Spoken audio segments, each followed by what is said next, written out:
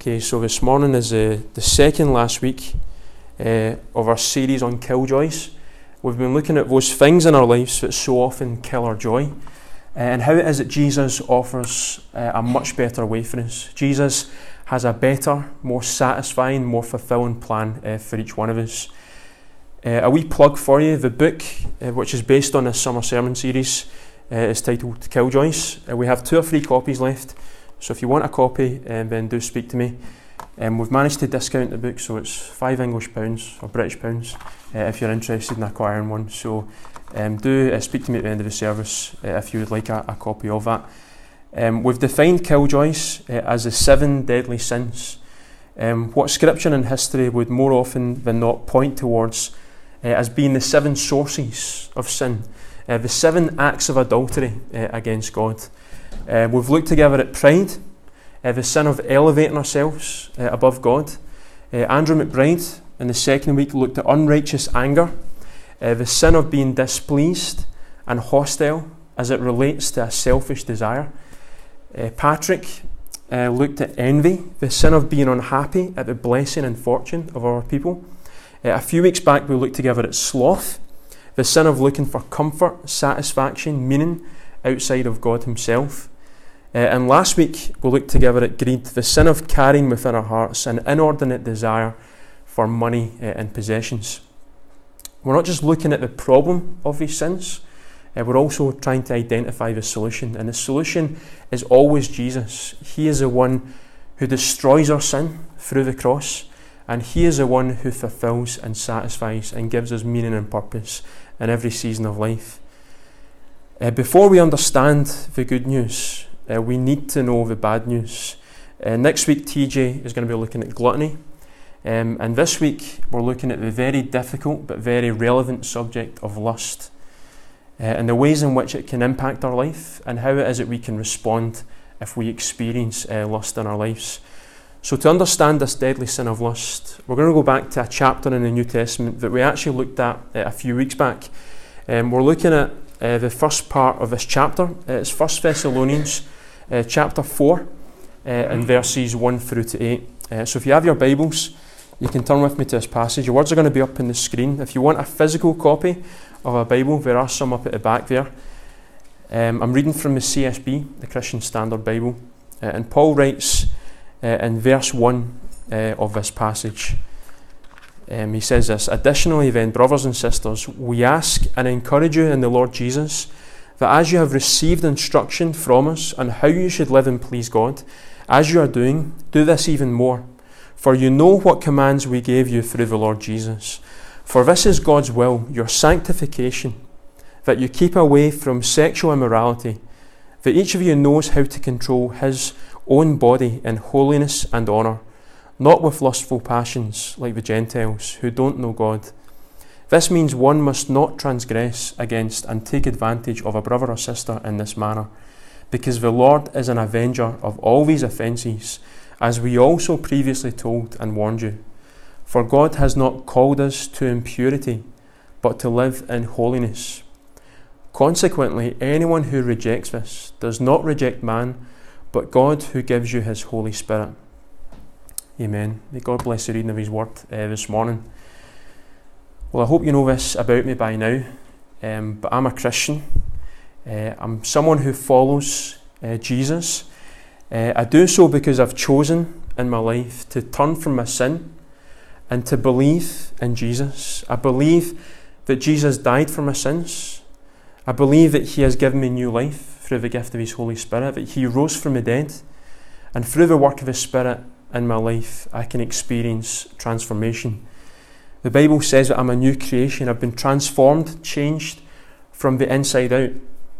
And I can honestly see that in my life. I can see the difference that Jesus has made. I can see the Spirit work that he is doing in me, so that I might one day get to that place where I fully conform to the image of Christ. I can see how it is that God has done a work in my life. But I know I've still got a long way to go. I know that because I find that every day is a battle. Every day is a battle for the faith. I have to make a choice in every single moment that God gives to me. Am I going to live my life in the flesh? in the strength of my own carnal desires? Or am I going to live my life in the power of God's Spirit? Every day is a battle because I carry a dual identity in my heart. I'm a saint, a child of God, and I'm also a sinner, saved by grace. I have to decide each day, am I going to live for Jesus, or am I going to live for myself? This is a battle that is older than any other battle, and this is a battle that is at the root of every other battle that we find in our lives. And we find where this battle comes from at the start of our Bibles. You know, one of the things I've loved to do this year, and I've mentioned it already, is to use the Read Scripture app. And through Read Scripture, it's basically a Bible reading plan that gives you about 4 chapters of Scripture every single day. And through an entire year, you don't need to start in January, you can start at any point. You're able to read the entire Bible within 12 months. And you read the Bible in chronological order, so you get the full story of God's plan and purpose for each one of us. And your first day of Read Scripture, you'll read how this battle began. You'll see what takes place, why this issue in our lives arises. In Genesis chapter 3, our first parents believed the lie of the devil. They believed that a life outside of God would fulfill and satisfy, and they chose to reject God in their life. They chose to pursue something other than God. And it resulted in their lives becoming completely broken and destroyed. And from this moment in the Bible, all the way through, we read of a people who faced this daily battle. They had to make this constant choice. Am I going to live my way, or am I going to live God's way? Isaiah summarises this really well for us in the Old Testament. We read here that what many regard to be the key issue of Scripture, there is a difference between how it is that we want to live our lives and how God wants us to live our lives. This is confirmed in Isaiah 55, starting in verse 6, and the words will be up on the screen. Isaiah says, "Seek the Lord while he may be found. Call to him while he is near. Let the wicked one abandon his way, and the sinful one his thoughts. Let him return to the Lord, so he may have compassion on him, and to our God, for he will freely forgive." And this is a key part. "For my thoughts are not your thoughts, and your ways are not my ways." This is the Lord's declaration. "For as heaven is higher than the earth, so my ways are higher than your ways, and my thoughts than your thoughts." And you know, what is true for people in Scripture and for everyone in human history is true for every single one of us here this morning. Every single person in Denison, every person in Glasgow, every person in Scotland, every person in our world. His thoughts are not your thoughts. His ways are not your ways. His ways are higher than your ways, and his thoughts than your thoughts. It's important that we hold on to these words when it comes to us looking at the subject of lust. Because in looking at this deadly sin, we're going to examine sexual practice, sexual ethics, and there is every chance that your understanding of what is right and wrong when it comes to sexual practice and sexual ethics is in fact different from God's understanding. And the reason for that is because of the words of Isaiah. His thoughts are not your thoughts. His ways are not your ways. His ways are higher than your ways, and his thoughts than your thoughts. John Piper defines lust in his chapter on Killjoys in this way: a sexual desire that dishonours its object and disregards God. His definition of lust is actually rooted in verses 4 to 5 of our passage in 1 Thessalonians chapter 4. Paul writes, starting in verse 4, that God's will, and it'll be up on the screen, is that each of you knows how to control his own body in holiness and honour, not with lustful passions like the Gentiles who don't know God. So here Paul shows us with these words that holiness and honour are in fact the exact opposite of lustful passions, meaning that lust is therefore a dishonouring of its object, and lust is a complete disregard for God. Piper says elsewhere, lust is what sexual desire becomes when that honour and holiness are missing. So when it comes to sexual desire, what does it mean to honour? And what does it mean to dishonour? We honour or dishonour depending on how it is we respond to our understanding of marriage. And we don't have time to look at these verses, but there's an undeniable connection, especially in the New Testament, between sexual desire and practice and marriage. When sex occurs within a marriage, there is honour, and when sex occurs outside of marriage, there is dishonour. And our culture will provide us with so many different definitions of what marriage is. But I want you this morning to choose one, and that's the definition that Jesus provides in Matthew chapter 19. In responding to a difficult pastoral question, Jesus here clearly defines what marriage is in verses 4 to 6. And it should be up on the screen. Jesus says, "Haven't you read," he replied, "that he who created them in the beginning made them male and female? And he also said, for this reason, a man will leave his father and mother and be joined to his wife, and the two will become one flesh. So they are no longer two, but one flesh. Therefore, what God has joined together, let no one separate." So marriage, according to Jesus, is between one man and one woman. So it's so important we understand this morning, because there's every chance that your definition of marriage is different to Jesus' definition. And if that is the case, then I take you back to Isaiah 55. "For my thoughts are not your thoughts, and your ways are not my ways. For as heaven is higher than the earth, so my ways are higher than your ways, and my thoughts than your thoughts." You know, there's something so much bigger, of so much greater value and significance and importance than the voice of our culture, and that is the voice of God's Word. If our culture was right and the Word of God was wrong when it comes to understanding what lust is, then why are we so messed up and broken in our society? You know, our society says that lust, sexual immorality, is actually a good thing that we should celebrate and rejoice in. But why is our society so broken? One of the main ways in which we see sexual brokenness and lust manifest in people's lives today is through the use of pornography. And maybe this is an issue for you today. Maybe this is something that you struggle with. You struggle with the battle of porn in your life. The 2014 Covenant Eyes report estimated that global porn revenues were around $20 billion. So this is 4 years ago. So it's going to be a lot more now. Pornography in recent years has accounted for 69% of the total pay-per-view internet content market, which overtook news, sports and video games. Damien Brown, who is an author in the issue of pornography, wrote this, and for me, this really emphasises how much our hearts are driven and drawn towards lustful passions. So Brown writes this about pornography. "It seems so obvious that if we invent a machine, the first thing we're going to do after making a profit is use it to watch porn. When the projector was invented roughly a century ago, the first movies were not of damsels in distress tied to train tracks or Charlie Chaplin style slapsticks. They were stilted porn shorts called stag films. VHS became the dominant standard for VCRs, largely because Sony wouldn't allow pornographers to use Betamax. The movie industry followed porn's lead.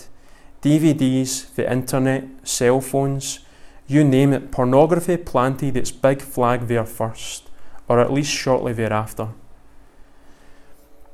So whether it's pornography, or acts of adultery, or whether it's through what we see, or say, or do, or think about, the reality is that our lustful hearts are driven to sexual desire and practice outside of where it should be, that being Jesus' definition of marriage. And in doing this, we dishonour those that we objectify.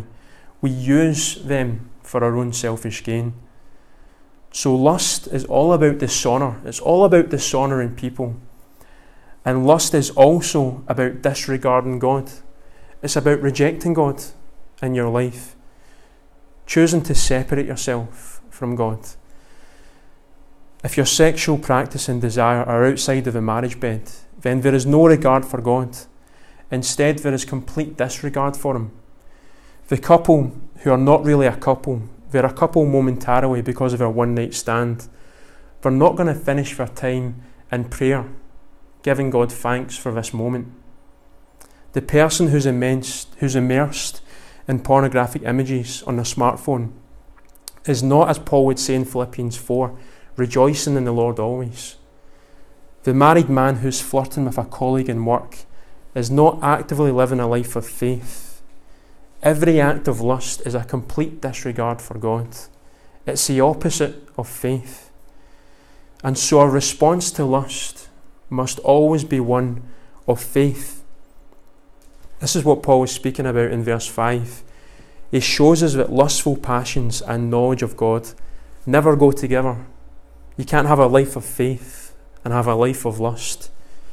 Again, we read that each of you knows how to control his own body in holiness and honour, not with lustful passions like the Gentiles, who don't know God. They don't live a life of faith. This isn't head knowledge of God, who He is and what He has done for us. This is heart knowledge. This is a life that chooses to respond in faith and to believe that God has the very best for them. Again, Jesus speaks of this in the Beatitudes in Matthew 5:8. He says, "Blessed are the pure in heart, for they will see God."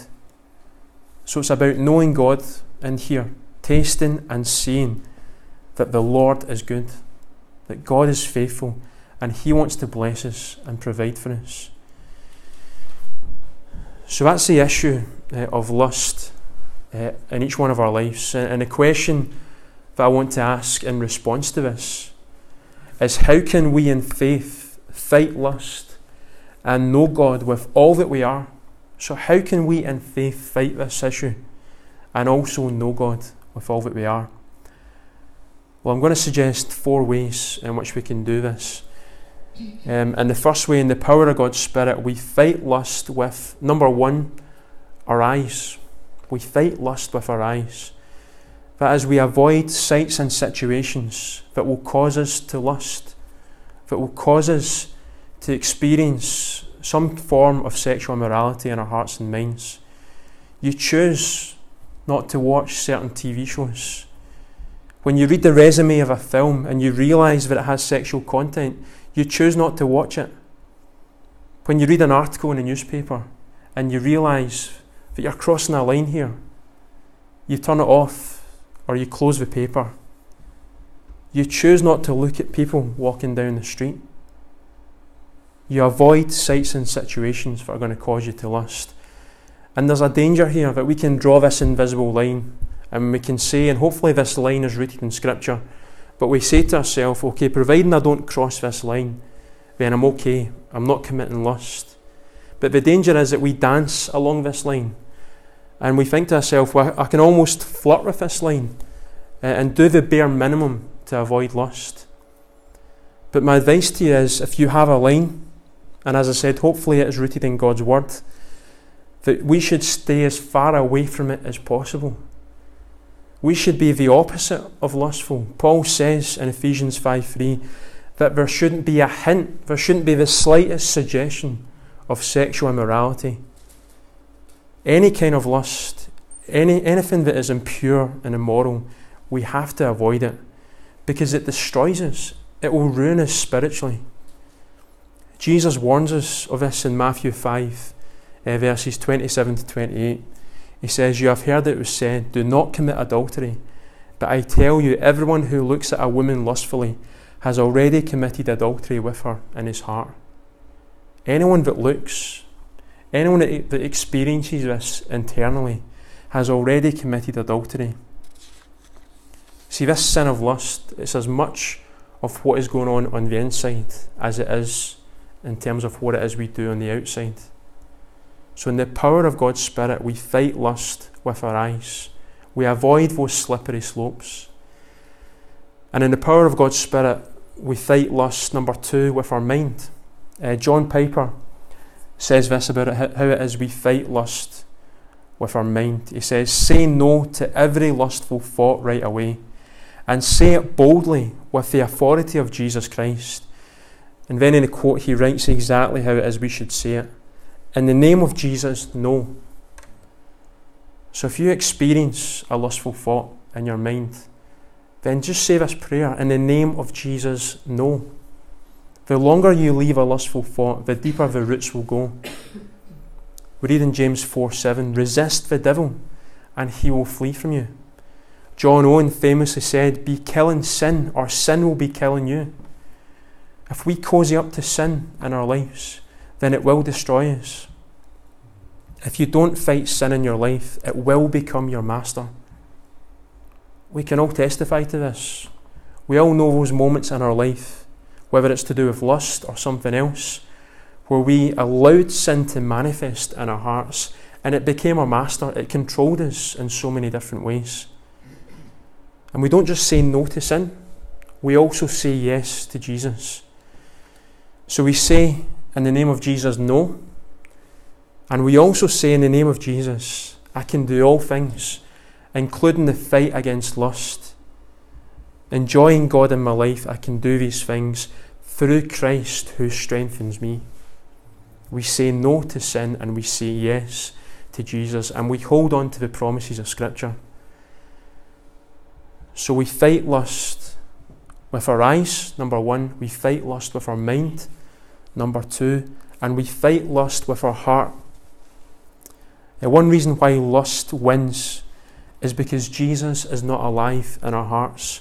We don't delight in Jesus. We don't enjoy his presence and experiencing his goodness and his mercy every day. Jesus has to be the greatest treasure in our lives. When we relegate Jesus, if we choose to put something else as more important than him, then when lust comes knocking on the door, it is much easier for us to open that door. If you put family or sports or chocolate or hobbies above Jesus, then lust has a greater opportunity to have an impact upon your life. Let your prayer be that of the psalmist in Psalm 90 in verse 14. Satisfy us in the morning with your faithful love, so that we may shout with joy and be glad all our days. Are you satisfied in the morning with Jesus? Do you enjoy being in his presence? That is what will help you fight the battle against lust. And our relationship with God is deeply satisfying. It's more fulfilling than anything this world can offer. And when you enjoy Jesus, you'll not need to enjoy anything of lust. You'll have the power to overcome it, to say no to those temptations, and to embrace Christ in your life. So we fight the battle of lust with our heart. And finally, number 4, and we fight this battle of lust in the power of God's Spirit with our heart, with our hands and our feet. You know, sloth and lust often go together. Idleness or being consumed and immersed in our work and lust are often bedfellows. Before David committed adultery with Bathsheba, we read in 2 Samuel 11:1, in the spring when kings march out to war, David sent Joab with his officers and all Israel. David chose to not do what it is he should have done. He should have went out to war, but in sloth, he experienced a moment of lust. It resulted in him committing adultery with Bathsheba, and this would eventually lead to the murder of Bathsheba's husband. Lust grows fast when we immerse ourselves in leisure, and so God calls us to use our hands and our feet in Jesus' name. Paul writes in Romans 12:11, do not lack diligence and zeal. Be fervent in the Spirit. Serve the Lord. Again in 1 Corinthians 15:58, we read, therefore, my dear brothers and sisters, be steadfast, immovable, always excelling in the Lord's work, because you know that your labour in the Lord is not in vain. John Piper says this about the connection between hard work and fighting lust. Abound in work. Get up and do something. Sweep a room, hammer a nail, write a letter, fix a faucet, and do it for Jesus' sake. You were made to manage and create. Christ died to make you zealous for good works. Titus 2:14. So we need to keep ourselves busy in the Lord. You'll find in your life that you'll experience temptations to lust when you're doing nothing, when you're sitting about and you're idle, or you're so immersed in what it is that you're doing that you lose sight of Jesus. God is calling us this morning to use our eyes, to use our mind, to use our heart, to use our hands and feet for His glory. And may we find victory through the power of God's Spirit. This morning we have opportunity to respond in a couple of ways. And I know this is a really difficult subject for us to look at, but it's really important that we address this issue. And so as we go into this time of worship, there is opportunity for you to come forward and to receive prayer.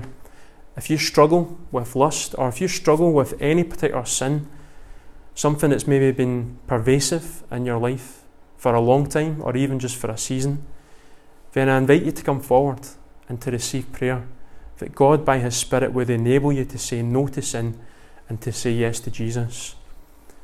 Maybe you want to make a decision today to follow Jesus for the first time. Then again I invite you to come forward and to receive Jesus, to turn from your sin and to believe in Him. Or maybe it's just a situation that you're facing. Maybe you're overwhelmed by something in your life. Come forward for prayer. If you need healing, come forward for prayer and we will pray for you, that in God's power He might heal you according to His will. So you can respond in prayer this morning as we sing, or you can come to the table. You can do both if you want. If you have faith in Christ, you can come to this table and you can break the bread and you can remember Christ's sacrifice that was given for each one of us. We have victory and power over lust because of what this table symbolises. Jesus has died for our sins and He has risen from the dead and He has given us His Holy Spirit. And as we take that bread and we break it, we remember Christ's body that was given for each one of us. As you take that bread, I encourage you to then dip it into the cup and to reflect, to truly understand both head and heart of Christ's blood that was shed for each one of us. God actually died for you. Take a moment to ponder that. He actually died for each one of us. And so we take this bread, we dip it into the cup, and we remember and we rejoice in the fact that Jesus has died for our sins. So these are ways that we can respond this morning to all that God has done for us. Let me pray, and then we're going to respond in song. Lord, we do thank you that your word is honest with us, that your word does bring about challenge in so many different ways.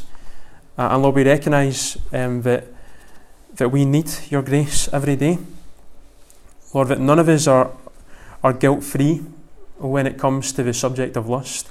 All of us face this battle in some way. And Lord, we ask that by your Holy Spirit and through the reality of your cross, we might be a people who turn to you and who believe that your cross is enough.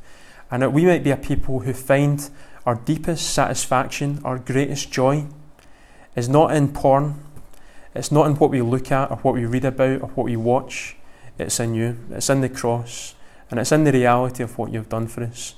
And Lord, that would just instill within us a desire to be more faithful and more fruitful for you. And so we ask that you would bless this time, that you would speak to us and that you would minister to us. In Jesus' precious name, amen.